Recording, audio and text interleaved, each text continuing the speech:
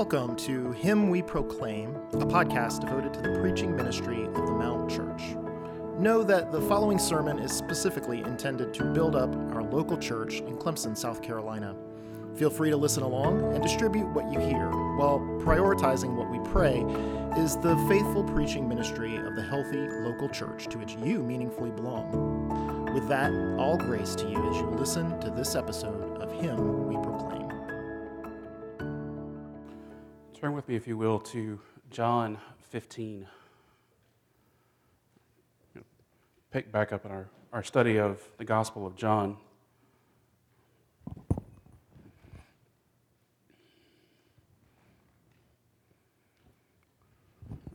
John 15, beginning in verse 18, reading through chapter 16, verse 15.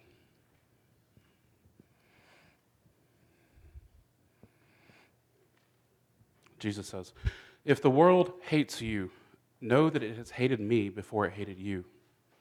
If you were of the world would love you as its own. But because you are not of the world, but I chose you out of the world, therefore the world hates you. Remember the word that I said to you, a servant is not greater than his master. If they persecuted me, they will also persecute you. If they kept my word, they will also keep yours. But all these things they will do to you on account of my name, because they do not know him who sent me. If I had not come and spoken to them, they would not have been guilty of sin. But now they have no excuse for their sin. Whoever hates me hates my Father also. If I had not done among them the works that no one else did, they would not be guilty of sin. But now they have seen and hated both me and my Father. But the word that is written in their law must be fulfilled. They hated me without a cause. But when the Helper comes, whom I will send to you from the Father, the Spirit of truth who proceeds from the Father, he will bear witness about me. And you also will bear witness because you have been with me from the beginning. I have said these things to you to keep you from falling away. They will put you out of the synagogues. Indeed, the hour is coming when whoever kills you will think he is offering service to God. And they will do these things because they have not known the Father, nor me. But I have said these things to you, that when their hour comes, you may remember that I told them to you. I did not say these things to you from the beginning because I was with you. But now I am going to him who sent me, and none of you asks me, where are you going? But because I have said these things to you, sorrow has filled your heart. Nevertheless, I tell you the truth. It is to your advantage that I go away. For if I do not go away, the Helper will not come to you. But if I go, I will send him to you. And when he comes, he will convict the world concerning sin and righteousness and judgment. Concerning sin, because they do not believe in me. Concerning righteousness, because I go to the Father, and you will see me no longer. Concerning judgment, because the ruler of this world is judged. I still have many things to say to you, but you cannot bear them now. When the Spirit of truth comes, he will guide you into all the truth. For he will not speak on his own authority, but whatever he hears he will speak, and he will declare to you the things that are to come. He will glorify me, for he will take what is mine and declare it to you. All that the Father has is mine. Therefore I said that he will take what is mine and declare it to you." Let's pray. Father, this morning we come looking to your word for guidance, for promises, for your truth. Father, for things that will keep us from falling. Lord, I pray that you would fill me with your Spirit, that you would speak through me, Father, that these words would be yours and not mine only. Father, would you use your word to strengthen your people, to encourage them, and Father, even to call others unto yourself who do not know you. We love you and we thank you in Jesus' name. Amen. Have you ever been terrified to do something? I don't know, maybe playing organized sports or having a baby or getting married. Different things just absolutely terrify us. Typically when that happens, you go find somebody who's been there, done that, and give you a little help and guidance along the way. give you some ideas. Jesus is kind of doing that same thing with his disciples, but he's talking about what's going to happen after he leaves. And they're pretty scared. He's told them twice in John 14, don't let your hearts be troubled. But here in our passage today, he says that their hearts are grieved, so clearly they haven't listened very well. And he knows what lies ahead of them, and he's trying to warn them about many of the pitfalls. And I kind of liken this discourse to, say, a coin. You ever stared at a coin? Maybe I'm the weird one in the room, but you look at a coin, you notice the stamp of the head on the one side and the markings where it was minted in the year, and you flip it over and you got the tail. It's kind of what Jesus has done here. The first half, he's been very focused on the good things, promises that one day he's going to come back, he's going to send the Holy Spirit, his commands to abide in his love and to love one another. Today, he flips that coin over and he makes a hard change to hatred and hostility and persecution. But he's assuming that his listeners will be in a community of love where they can rely on each other and encourage each other. And he gives an explicit reason for these warnings in chapter 16, verse 1, kind of right in the middle of our text today. He said, so that you will not fall away. In men's study, we're going through 1 John, and you see John say this again. He tells his readers there to not be surprised that the world is going to hate them. But yet, so often we are very surprised that the world hates us. Jesus is trying to anchor the hearts of these 11 before the events that are just mere hours away. And as our great high priest, who's able to sympathize with our weaknesses, as Romans says, has been tempted as we are, and yet without sin, Jesus understood their very temptations at this moment and in the moments to come. He knew the fear that would grip their heart that night. He knew that as the good shepherd, he would be struck and the sheep would scatter. But he also knew that these 11 would not completely fall away. Like I said, they all scattered. Peter even denied that he never knew Jesus. So what does he mean by fall away? Obviously, it does not mean that they're going to lose their salvation. That justification is a one-time event. It's not something that you have to be re-justified every time we sin. It's kind of this weird position between the already and the not yet. You'll hear that phrase thrown around a lot. Luther explained justification with this analogy. He actually went all the way back to the Song of Solomon, chapter 2, verse 16. There, he says, my beloved is mine, and I am his. And he explained it like this.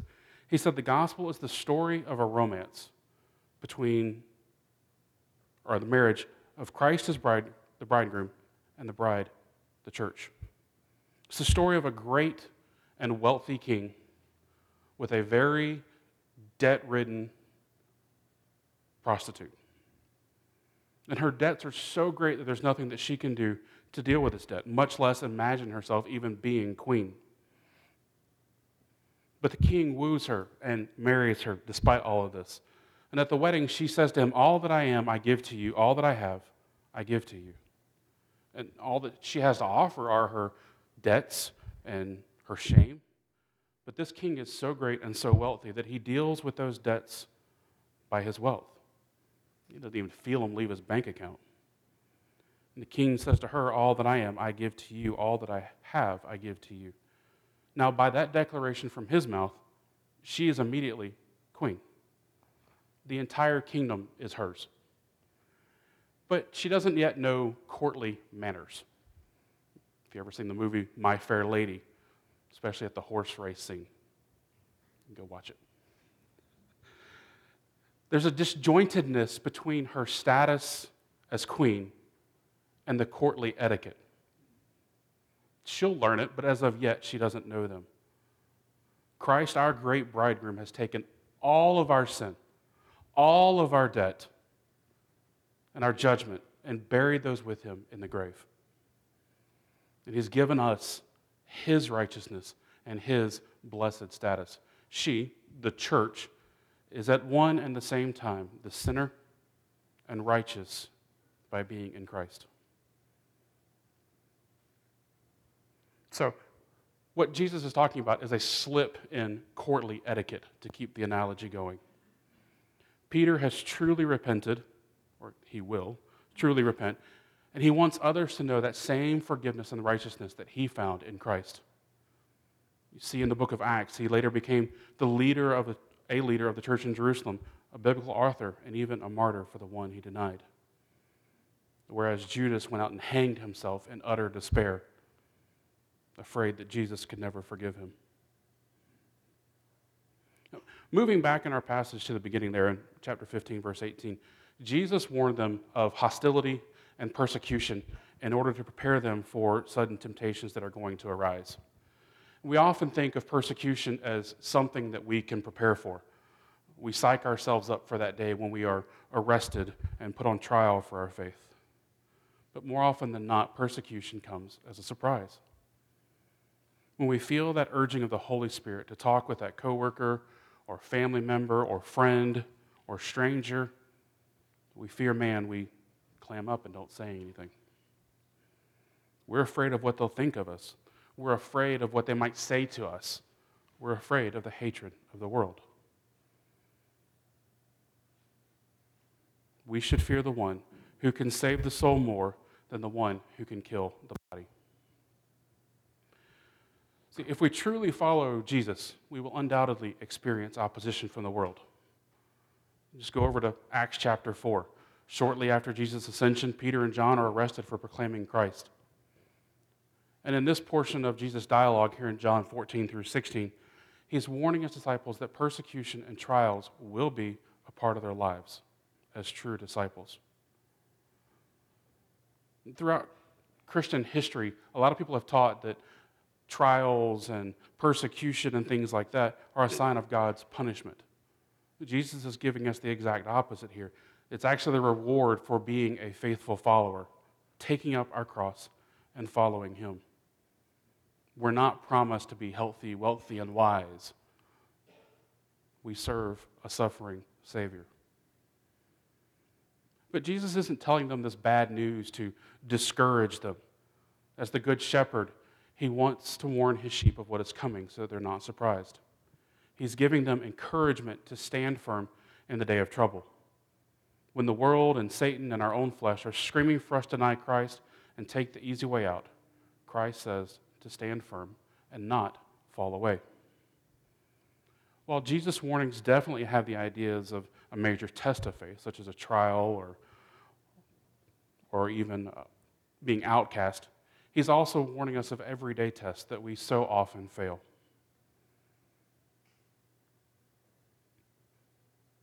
So are we willing to lose friends for Jesus because we live missionally? Even this week, as you go back home for Thanksgiving, are we willing to be ostracized by our own family because we proclaim Christ? Who's more important to us? Christ or our friends and family? Many times we take this hatred and this hostility personally. But notice who Jesus says they hated first. The world hated him first. And if we look like him, we can expect the world to treat us just like they treated him. What if the world tolerates us? What if it accepts us as we are? Perhaps we need to look a little deeper at our lives and understand why they love us. If we truly believe that Christ died to save sinners and that those who die without Christ are condemned to everlasting punishment, shouldn't we be boldly proclaiming that Jesus saves and can even save those who would rather see us dead? Friends, we are called by God to proclaim Christ to the nations. He's chosen to use words to draw people to himself. We should be challenging the lives of those around us with the gospel, not in an unloving or obnoxious way. Persecution and hostility will come just fine without us doing that. We should be gently, persuasively teaching those around us about the Christ who died to redeem people from sin and calling them to repent and turn to Jesus. Like I said, the world loves its own. It has no problem with those who do what they want. The world says, you do me, I'll do me. You find your truth and do it, and I'll do my truth. And so long as you don't get in my way of letting me do what I want, we're fine. Just don't come meddling into my life and tell me how to live it. The world is perfectly happy with those who allow it to remain in the status quo. But Jesus warns that those who love him, those who willingly die to self, take up their cross and follow him, will be hated by the world. Christian, does the world hate us? Does it hate you? Me? If it doesn't, maybe we should examine our own hearts to first be sure that we are not of the world. If the world can tolerate us, are we true disciples, or are we just another Judas, following him for years, only to later walk away from Jesus, the perfect person? Jesus promises that if we follow him, it won't all be a bed of flowers and ease. A friend of God is to be an enemy of the world. The very message that Jesus saves by default proclaims that the world and its system is flawed. If the world had been just fine, if it had been without sin, Jesus would not have needed to come to die in our place. But the world is broken. It's full of sinful people who daily transgress each other and a holy God. Jesus came to break the bonds of sin, but the world wants nothing to do with him. He tells them that they are living in sin and calls them to repentance. And so they persecuted him. In the second half of verse 19, Jesus explains more why the world hates us.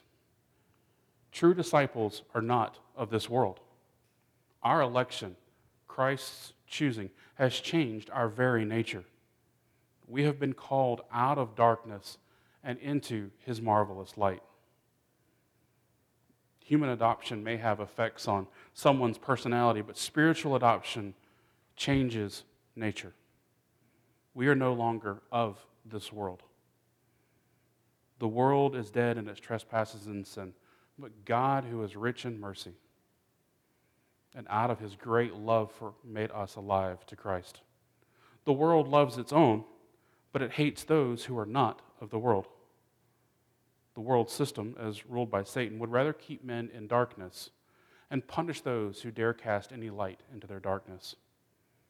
When Jesus walked the earth as the ultimate light, the world hurled all of its fury at him and rejoiced at the cross, only to realize that the cross was where he won his true victory. They thought they had extinguished the light, but when Jesus arose, he ignited an endless torch. You see, the cross wasn't a secondary purpose of Jesus coming to earth, as you'll hear some teach. That was his primary purpose.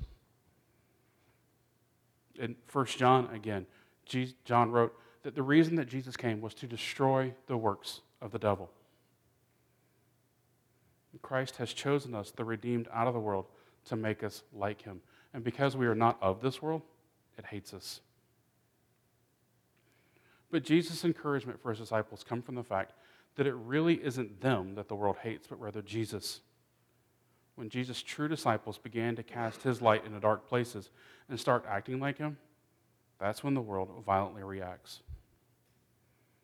As his servants, we are to expect the same treatment that Christ endured. In verse 20, Jesus reminds the disciples of something he said over in chapter 13. He said, "A servant is not greater than his master." Now, there he was applying it to their humility.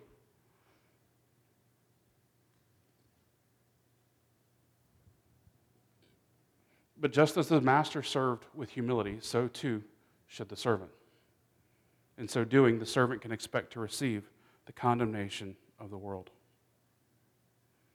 Jesus calls for his disciples to die to their own desires and be more concerned with the cares of others, and in so doing, the world revolts. If our Lord died a criminal's death for our redemption, how can we expect to be treated any differently? Read the book of Acts this week and watch how the disciples reacted. It's like they expected to be treated like Jesus was. And in many cases, they actually suffered worse than he did. But the servant is not greater than his master. In fact, the Apostle Paul, while he was in prison for the final time, wrote to young Timothy that all who would live godly will suffer persecution. To walk with Christ is to invite the exact same treatment that he had. Whatever happens to his disciples happens because of their relationship with him. He told the apostles in verse 21 that they would endure hostility on the account of his name. And the world's rejection and hatred of us is not a rejection of us personally. They treat it that way. Sometimes we think it's that way, but it's not. Ultimately, it's a rejection of Jesus. We should understand that hatred and hostility comes because of our association with Christ. And Jesus even goes a little bit further in giving the reason. He says they do it because they don't know him who sent me. So willful ignorance of God leads to a hatred for him. The rebellion that is so ingrained in our human nature dates all the way back to the fall and relentlessly opposes anything that reveals its true identity as antithetical to all that God is. As sinners, man is perfectly happy to reside in darkness and will fight anyone to the death who dares to shine a light into the darkness. But notice in verse 23, Jesus says, "Whoever hates me hates my Father also." Hating Jesus means hating God the Father. Repeatedly throughout John, Jesus has made it clear that he is God, that he and the Father are one. And so to reject Jesus is to reject God.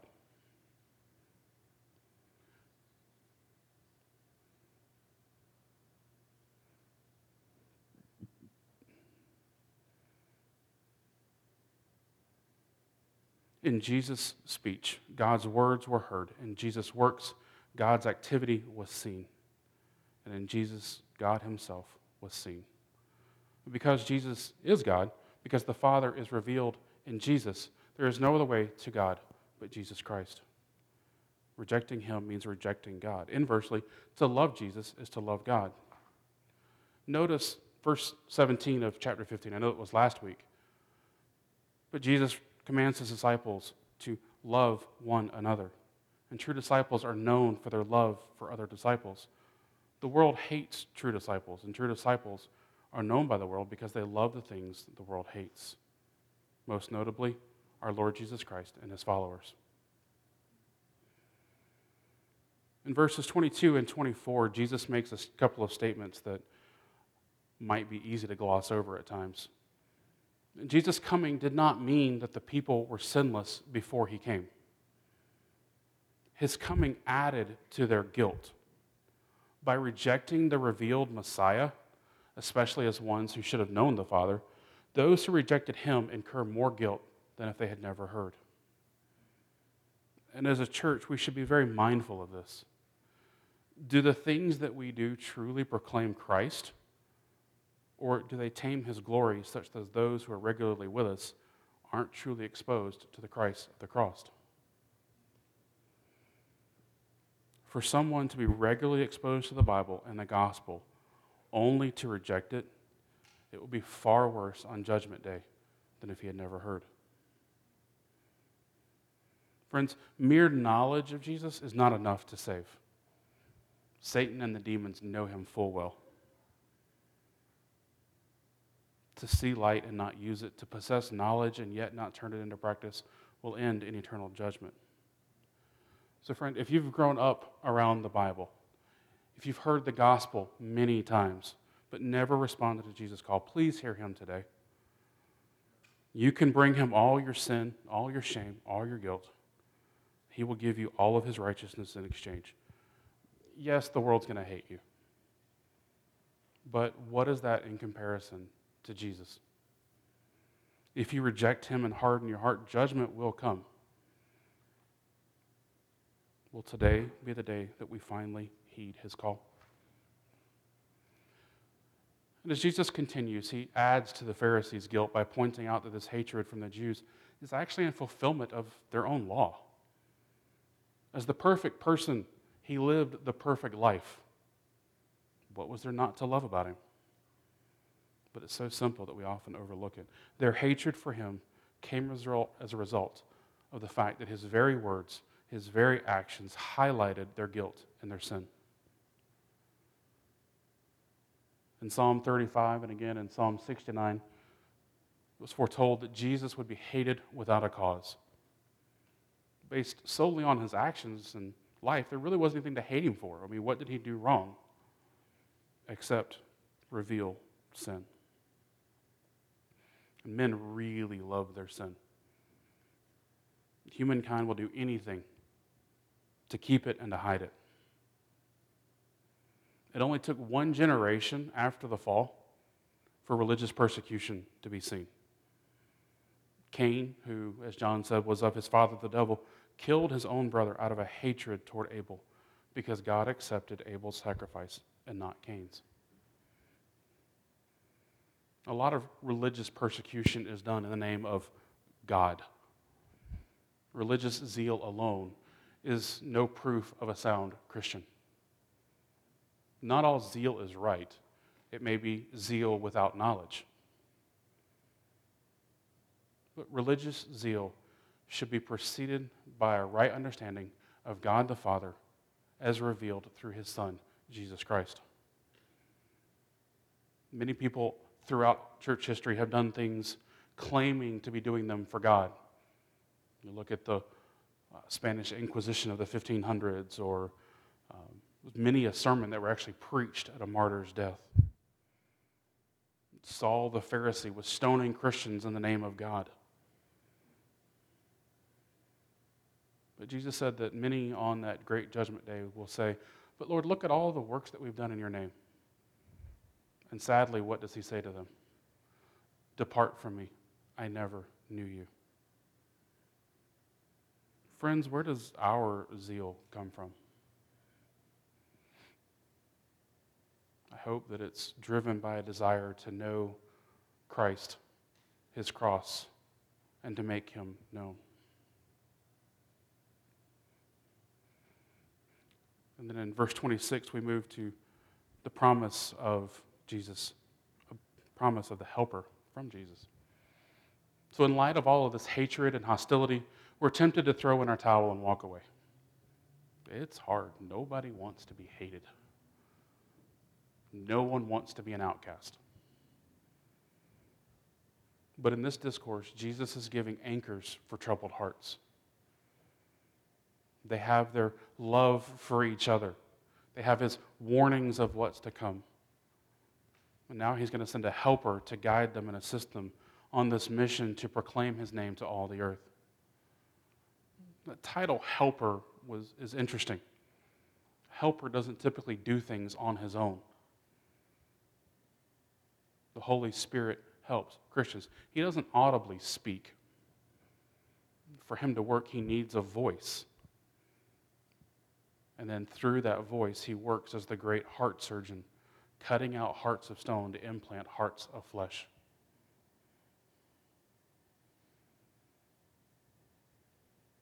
Notice the progression there in verse 20, actually in this passage here, of Father, Son, Holy Spirit. Back in verse 21, the Father sent Jesus. And then in verse 26, the Father and the ascended Son together send the Holy Spirit. And together, the three, Father, Son, Holy Spirit, send the disciples to bear witness about Jesus, with the Spirit aiding true disciples as they fulfill this mission that he has given them. All of the Holy Spirit's tasks and responsibility come from the fact that he is to bear witness to Jesus.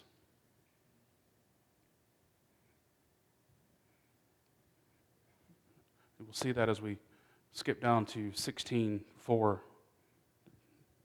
there at the end of it. So Peter and Thomas had earlier asked, where was Jesus going?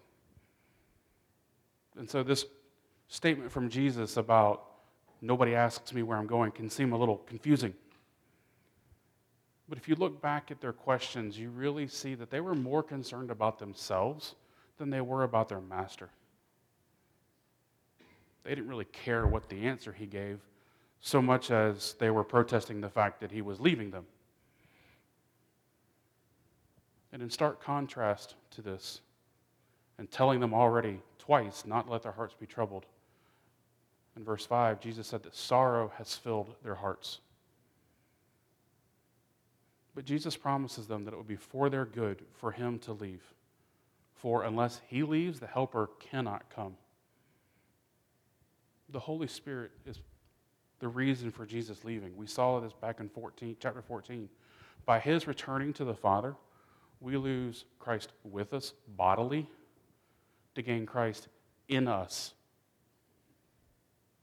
If Christ had stayed in the flesh, he would be bound by flesh just like we are, stuck in time and space. But yet, as the Spirit, he can be with us in multiple places and multiple Christians around the world.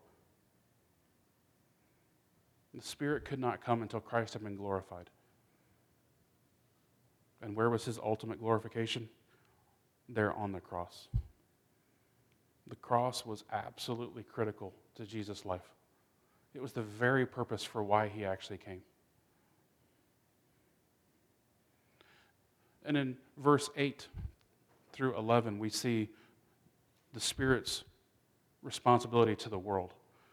A lot of times we think that it's our responsibility when we see someone doing something wrong, that it's our job to be the one who convicts, that it's our job to go tell them how wrong they really are. But that's really the Spirit's responsibility. It is our responsibility to go and speak, but it's not our responsibility to truly convict. We can speak convicting words, or we can speak words in such a way that help them understand that they're wrong, but it's really and ultimately the Holy Spirit's responsibility and his role to convict them. Jesus says that he convicts the world of sin and righteousness and judgment. Its sin reveals its inadequate understanding of righteousness and how certain its judgment will be. One theologian said that sin is the world state as it is, righteousness as it ought to be, and judgment as it must and shall be. He will convict the world of sin because its understanding of sin is wrong. As we've already seen, their rejection of Jesus added to their sin guilt. If they did believe in God the Father, they would have believed in Jesus. But their unbelief brings condemnation and willful ignorance of their need. And the Holy Spirit works in spite of that intentional rejection, pressing home their need to repent and recognize the gracious offering being made to them. He convicts the world of righteousness because their idea of righteousness is skewed by their sinfulness. Just as Jesus was the standard, or is the standard of righteousness, and was going to leave, it was necessary for someone else to continue that work of calling out sin and righteousness. And that task now fell to the disciples in whom the Holy Spirit dwelt, and to us in whom the Holy Spirit dwells, to speak and use those words to convict. And then he convicts the world of the judgment to come. On the cross, Christ triumphed eternally, and the rule of this world now stands condemned by it. And the world desperately needs to hear that it too is condemned and needs to repent and turn. And continuing again with the work of the Holy Spirit and the true disciple, Jesus builds on the promises from back in chapter 14. There, the Holy Spirit enabled them to remember the things that Jesus had already taught. Now he's going to build on that and teach them all things.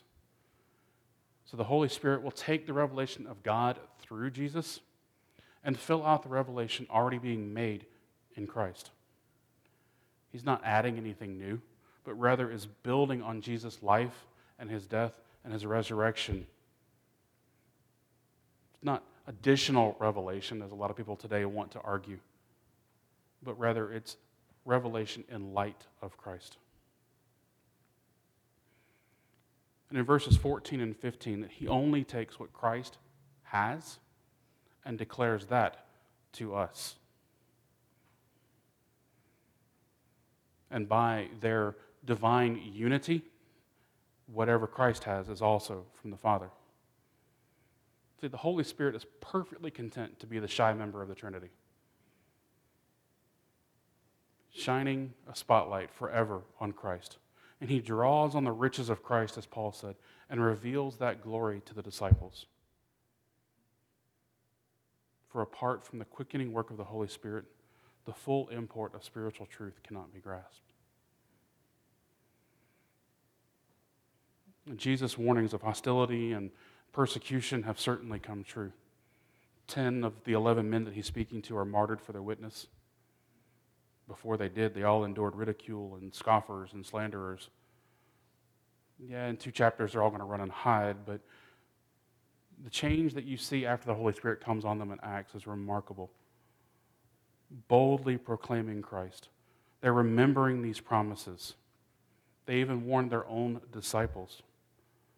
And they remind us through their writings and the rest of the New Testament that greater is he that is in you than he that is in the world. Let's pray. Father, you are truly great. We thank you so much for your shepherding heart in this passage to warn us that as we live missionally, that there's going to be hard times, that people really aren't going to like us. Father, help us to stay focused on the riches and the glory of Christ. For Father, if we stay focused on the riches and glory of Christ, these mild afflictions of today are but for a moment. Father, help us to rest in you. Help us to live by the power of your Holy Spirit. In Jesus' name, amen.